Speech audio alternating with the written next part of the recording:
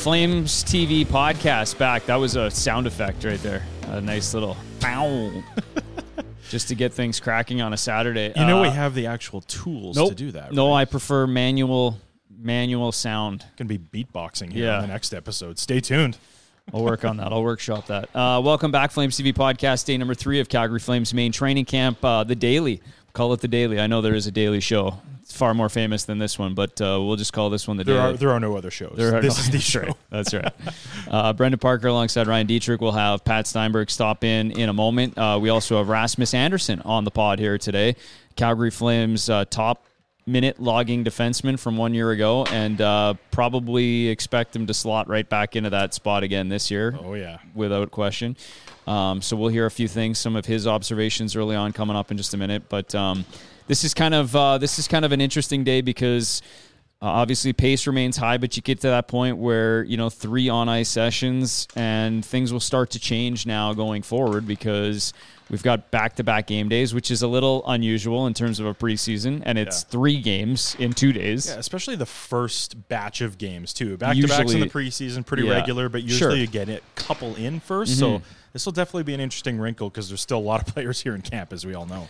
Very much so. 60-plus still. I think it was 64 right off the top. So, that third group, I would say, largely consists of players that were in Penticton, a lot of junior guys that you'd expect to be going back to junior or will unequivocally be going back to junior at some point. Still some PTOs in there. But I think, this is where we start to get an idea starting tomorrow of how the coaching staff wants to kind of lay things out. There is usually a more veteran-laden first game because it's a home game. Yep. And, you'll get your vets in there, and then it's kind of, mixed as it goes along, and then performance kind of dictates a little bit of how they draw up these rosters. 100%. And you know what else is coming into picture here is a little bit of the system play as well. Sure. First couple of days of camp, you kind of get the basics, a lot of the fundamentals, a lot of conditioning, trying to get the guys back up to speed. There's a little bit more time spent on what we might see throughout the regular season now in terms of how they want to play structurally. And I thought that was pretty fascinating because that ties directly into our conversation with Rasmus Andersson today as we kind of start to break some of that down and look ahead to how this Flames team might look this year.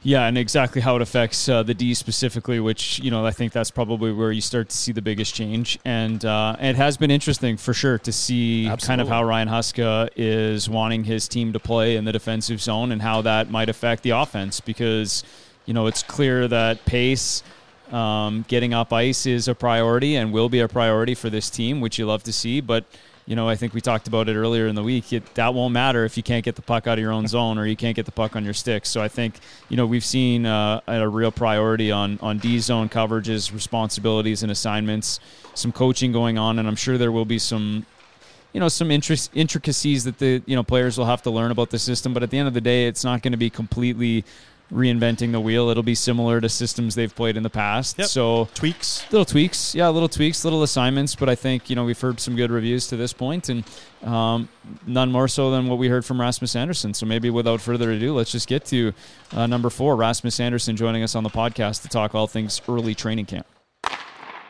Day 3 in the books. Rasmus Andersson stops in, and Rasmus, it's been intense out there just watching you guys go. It's a pretty good skate, but how are the legs feeling?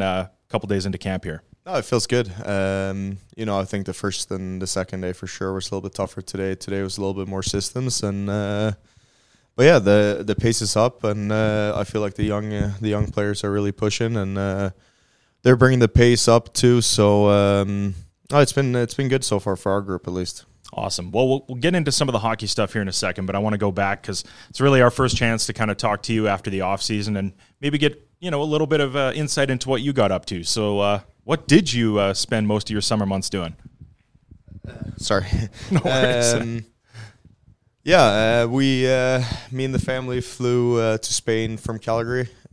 We stayed there for about 3 weeks. It was beautiful. The weather was perfect, 25 to 27 every day. And, we kind of just, landed there, got into the jet lag, and just honestly enjoyed some vacation and time to ourselves, with the way we travel during the season. It was nice to just get that time with the family, and my dad was there too, so I hung out with him a little bit, and then we flew back to Malmo where we live, and didn't really do a whole lot. Played golf, worked out, and spent a lot of time with the family. I feel like that's important, especially as I said, with the amount we travel, and you miss quite a bit with your family as a hockey player, and so I feel like once you're home, you kind of just want to spend as much time as you can, especially now when I have a son, and just hang out with him and watching him grow up and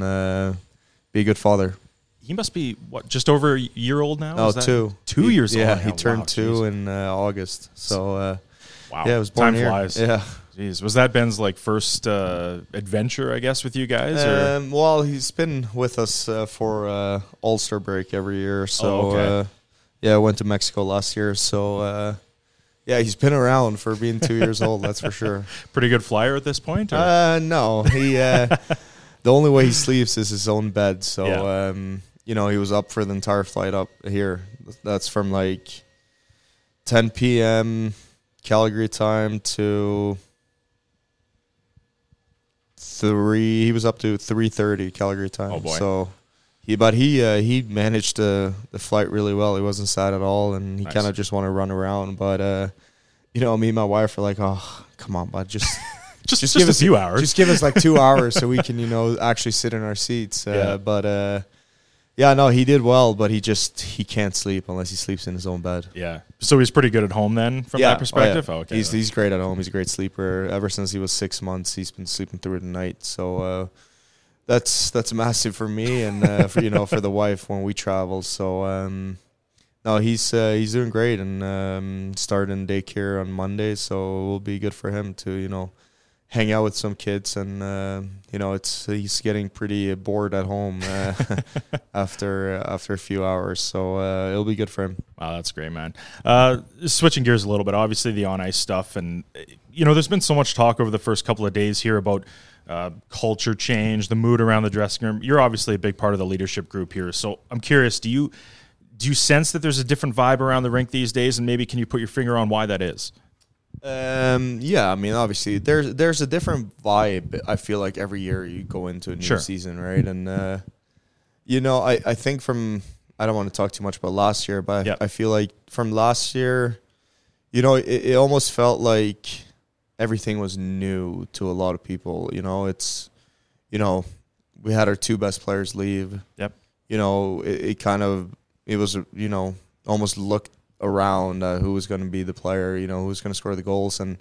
But anyways, you come into the season, and for the new guys from last year to come into their second year, you can just tell right away how much more comfortable everyone is around each other, and there's great mood in the dressing room. We joke around, we laugh, we have fun together, and I talked about it a little bit before, but you have fun at the rink, in the dressing room, and around each other. But once you're on the ice, you try to make each other better, and you try to go out every practice and just have a good skate. And I feel like we've had a really good skate so far. And just to see everyone back, and the excitement, you joke around with each other in the room and that kind of stuff. So the first 3 days has been great so far.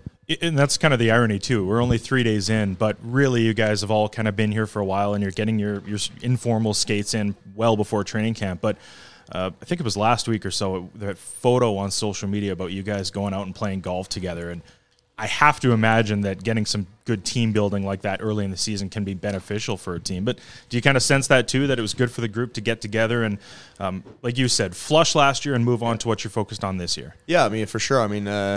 First of all, Kananaskis, what a golf course. Not bad. Wow, it was beautiful. But yeah, it was great to just head out there with kind of just the boys, and I think we were 5 groups. We did a 2-man scramble, and it was a lot of fun to just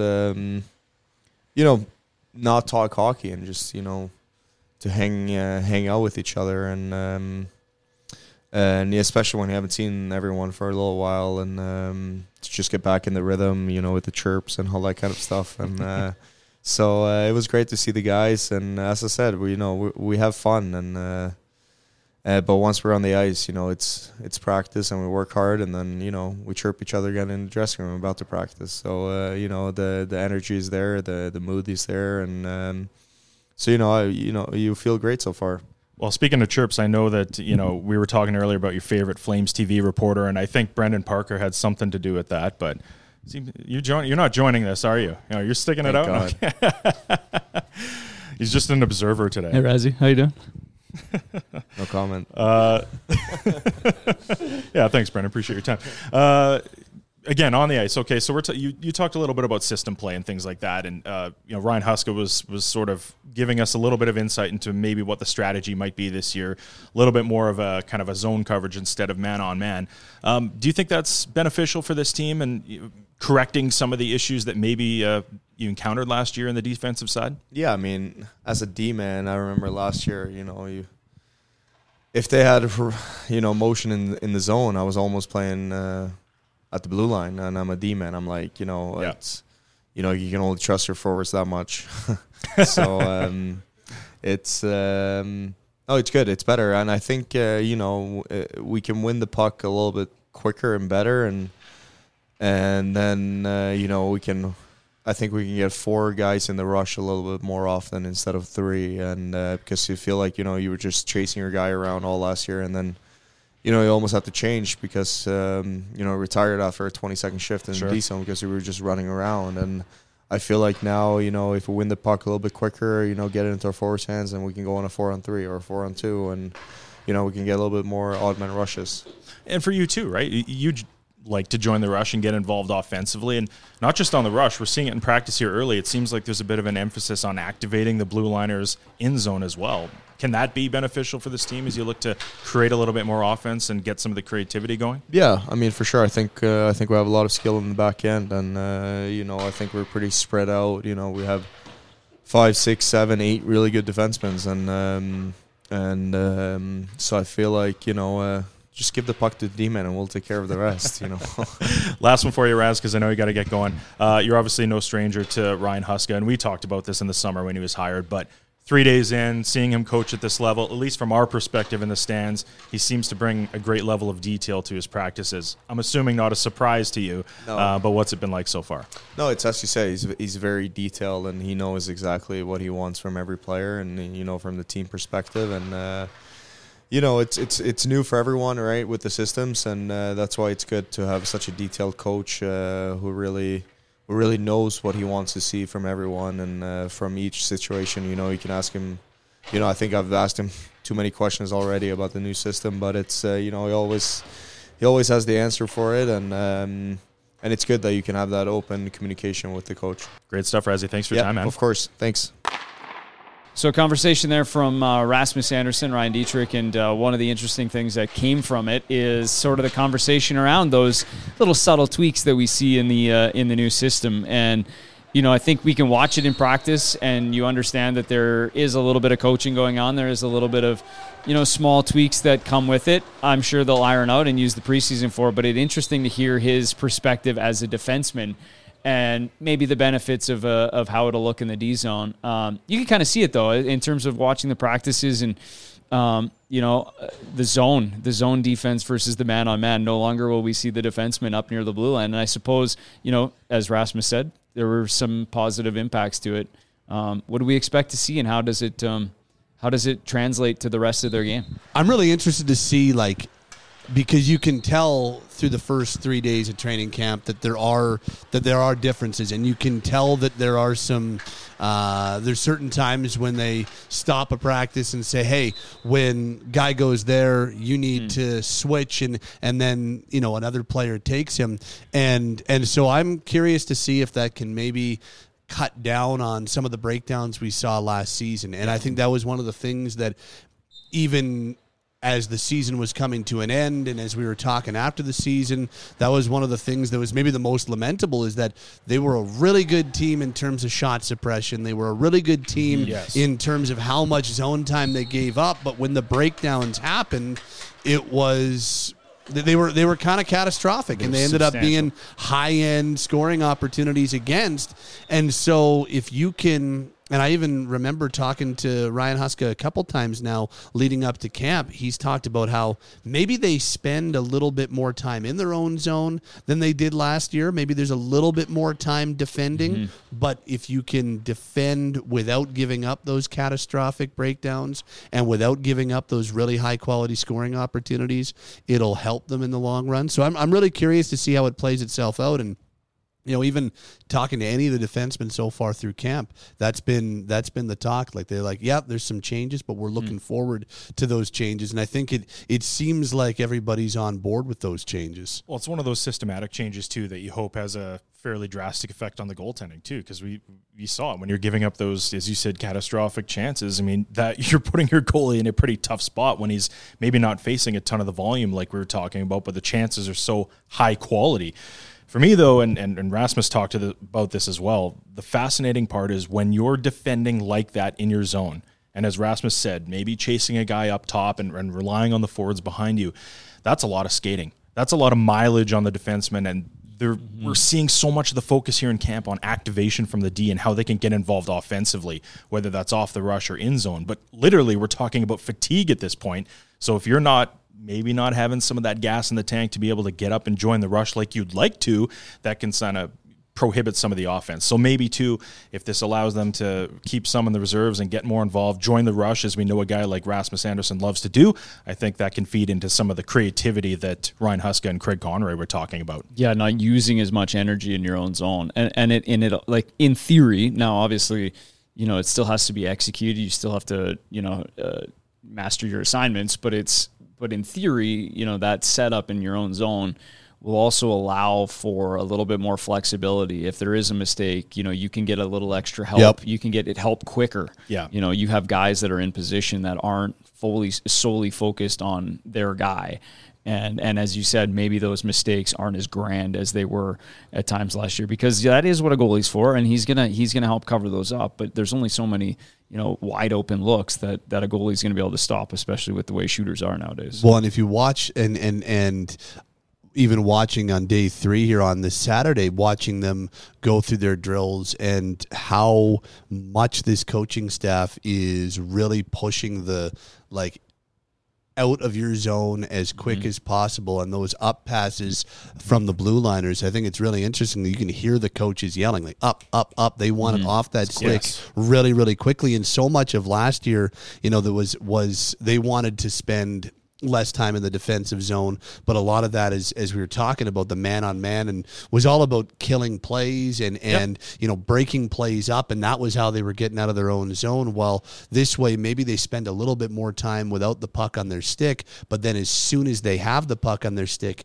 it's being conditioned in them from day one at camp that it is out, and they want, as soon as that puck gets turned over or changes possession, everybody's head is turning and going the other way. And so I think that's an effective way of making it so even if there are, over a 60-second shift, if there's another 6 or 7 seconds spent defending, you're still getting it out quick enough that you can transition it to the other end of the ice and it's not damaging you. So I think that's kind of the theory that they're working at right now. The real focus on trying to get that puck off a defender's sticks really quickly and getting it up to the forwards and moving the other way. I think that'll help in the transition game too.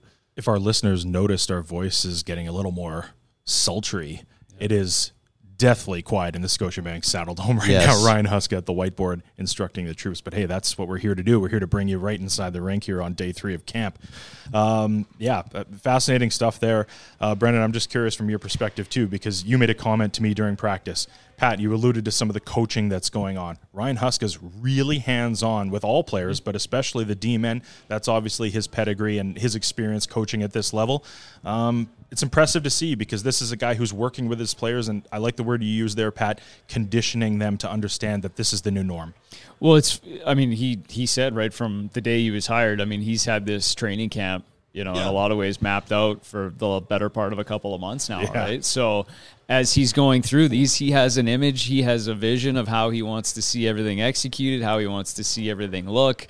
And you can tell. I mean, detailed is the best word I can use. Every single drill, the pace of the drill. Like at one point, he was yelling like, "Let's go red, like just to get the drill started." I mean, the pace is right there from start, but it's also the execution. And I think he's demanding that, and that's what we've heard. That's what everyone talked about when he was hired. Is like, yeah, he's a fantastic human being. That's one thing that'll jump out at you when you get a chance to meet him, but he's also a really detailed coach who expects a lot, and I think that's kind of spoken for itself so far through this camp. Oh, and we're seeing it in the drills too. There's a lot of really functional game situational type drills here. Not to say maybe that didn't exist in the past, but we're getting to know Ryan Huska just as much as he's getting to know the players. But it is interesting insight, Pat, in terms of the new direction of the Calgary Flames, because it seems so much like we've talked about culture change, we've talked about the vibe in the dressing room, but now we're starting to see it on the ice. And then as you get closer to those preseason games, as Brendan and I talked about off the top, this is when it all starts to come together. Still very slowly because we have 9 preseason games ahead of us, but with one coming up tomorrow night, you're getting a sense of what this team's going to look like and how Ryan Huska expects them to play. Well, and it's funny because, there's when Darryl was coaching the team, like they never spent a second at the whiteboard. Like everything was you were expected to know the drill. They had the drill in the locker room. They were posted. You knew it, and then you go out there and practices were really quick. Each one of the training camp practices so far, I think they've gone almost exactly an hour. Yep. And there's been a little time at the whiteboard, not a ton, but usually like when we were whispering 5 minutes ago, midway through, about midway through, they do a quick little reload at the whiteboard. But for the most part, it's been, hey, the guys know the drills and they do the drills, but it's kind of a hybrid of there's still some teaching time in there, but also the coaching staff's prepared the group really well for each training camp session. So it's just interesting to see the different approaches that each coach takes. Other coaches spend a lot of time drawing stuff up on the whiteboard. It's kind of been in between so far. Well, gents, a couple days in, now it's time to play some games. 3 in 2 nights over the next couple of days, so we'll take a break from the daily sufficient roundtable that we've termed this. Get in some game action, and we'll be back on, not Tuesday. That's a day off. Yeah, and so maybe Tuesday Wednesday, a day Thursday? off? Okay. Yeah. And breaking news, yes. Maybe some news to go along with that by the time you kind of get to middle of next week. I'm sure. Yeah. Cut downs. I would think that you're probably not carrying 3 full groups, and there's a bunch of kids in that third group that are here on PTOs that are likely headed back to their junior team. So I would think that the camp roster starts to trim just a little bit, and then with 3 games, really 2 full opportunities for players to do something, that kind of shapes the way the rest of the preseason goes. So it should be fun. Absolutely. See you in a few days.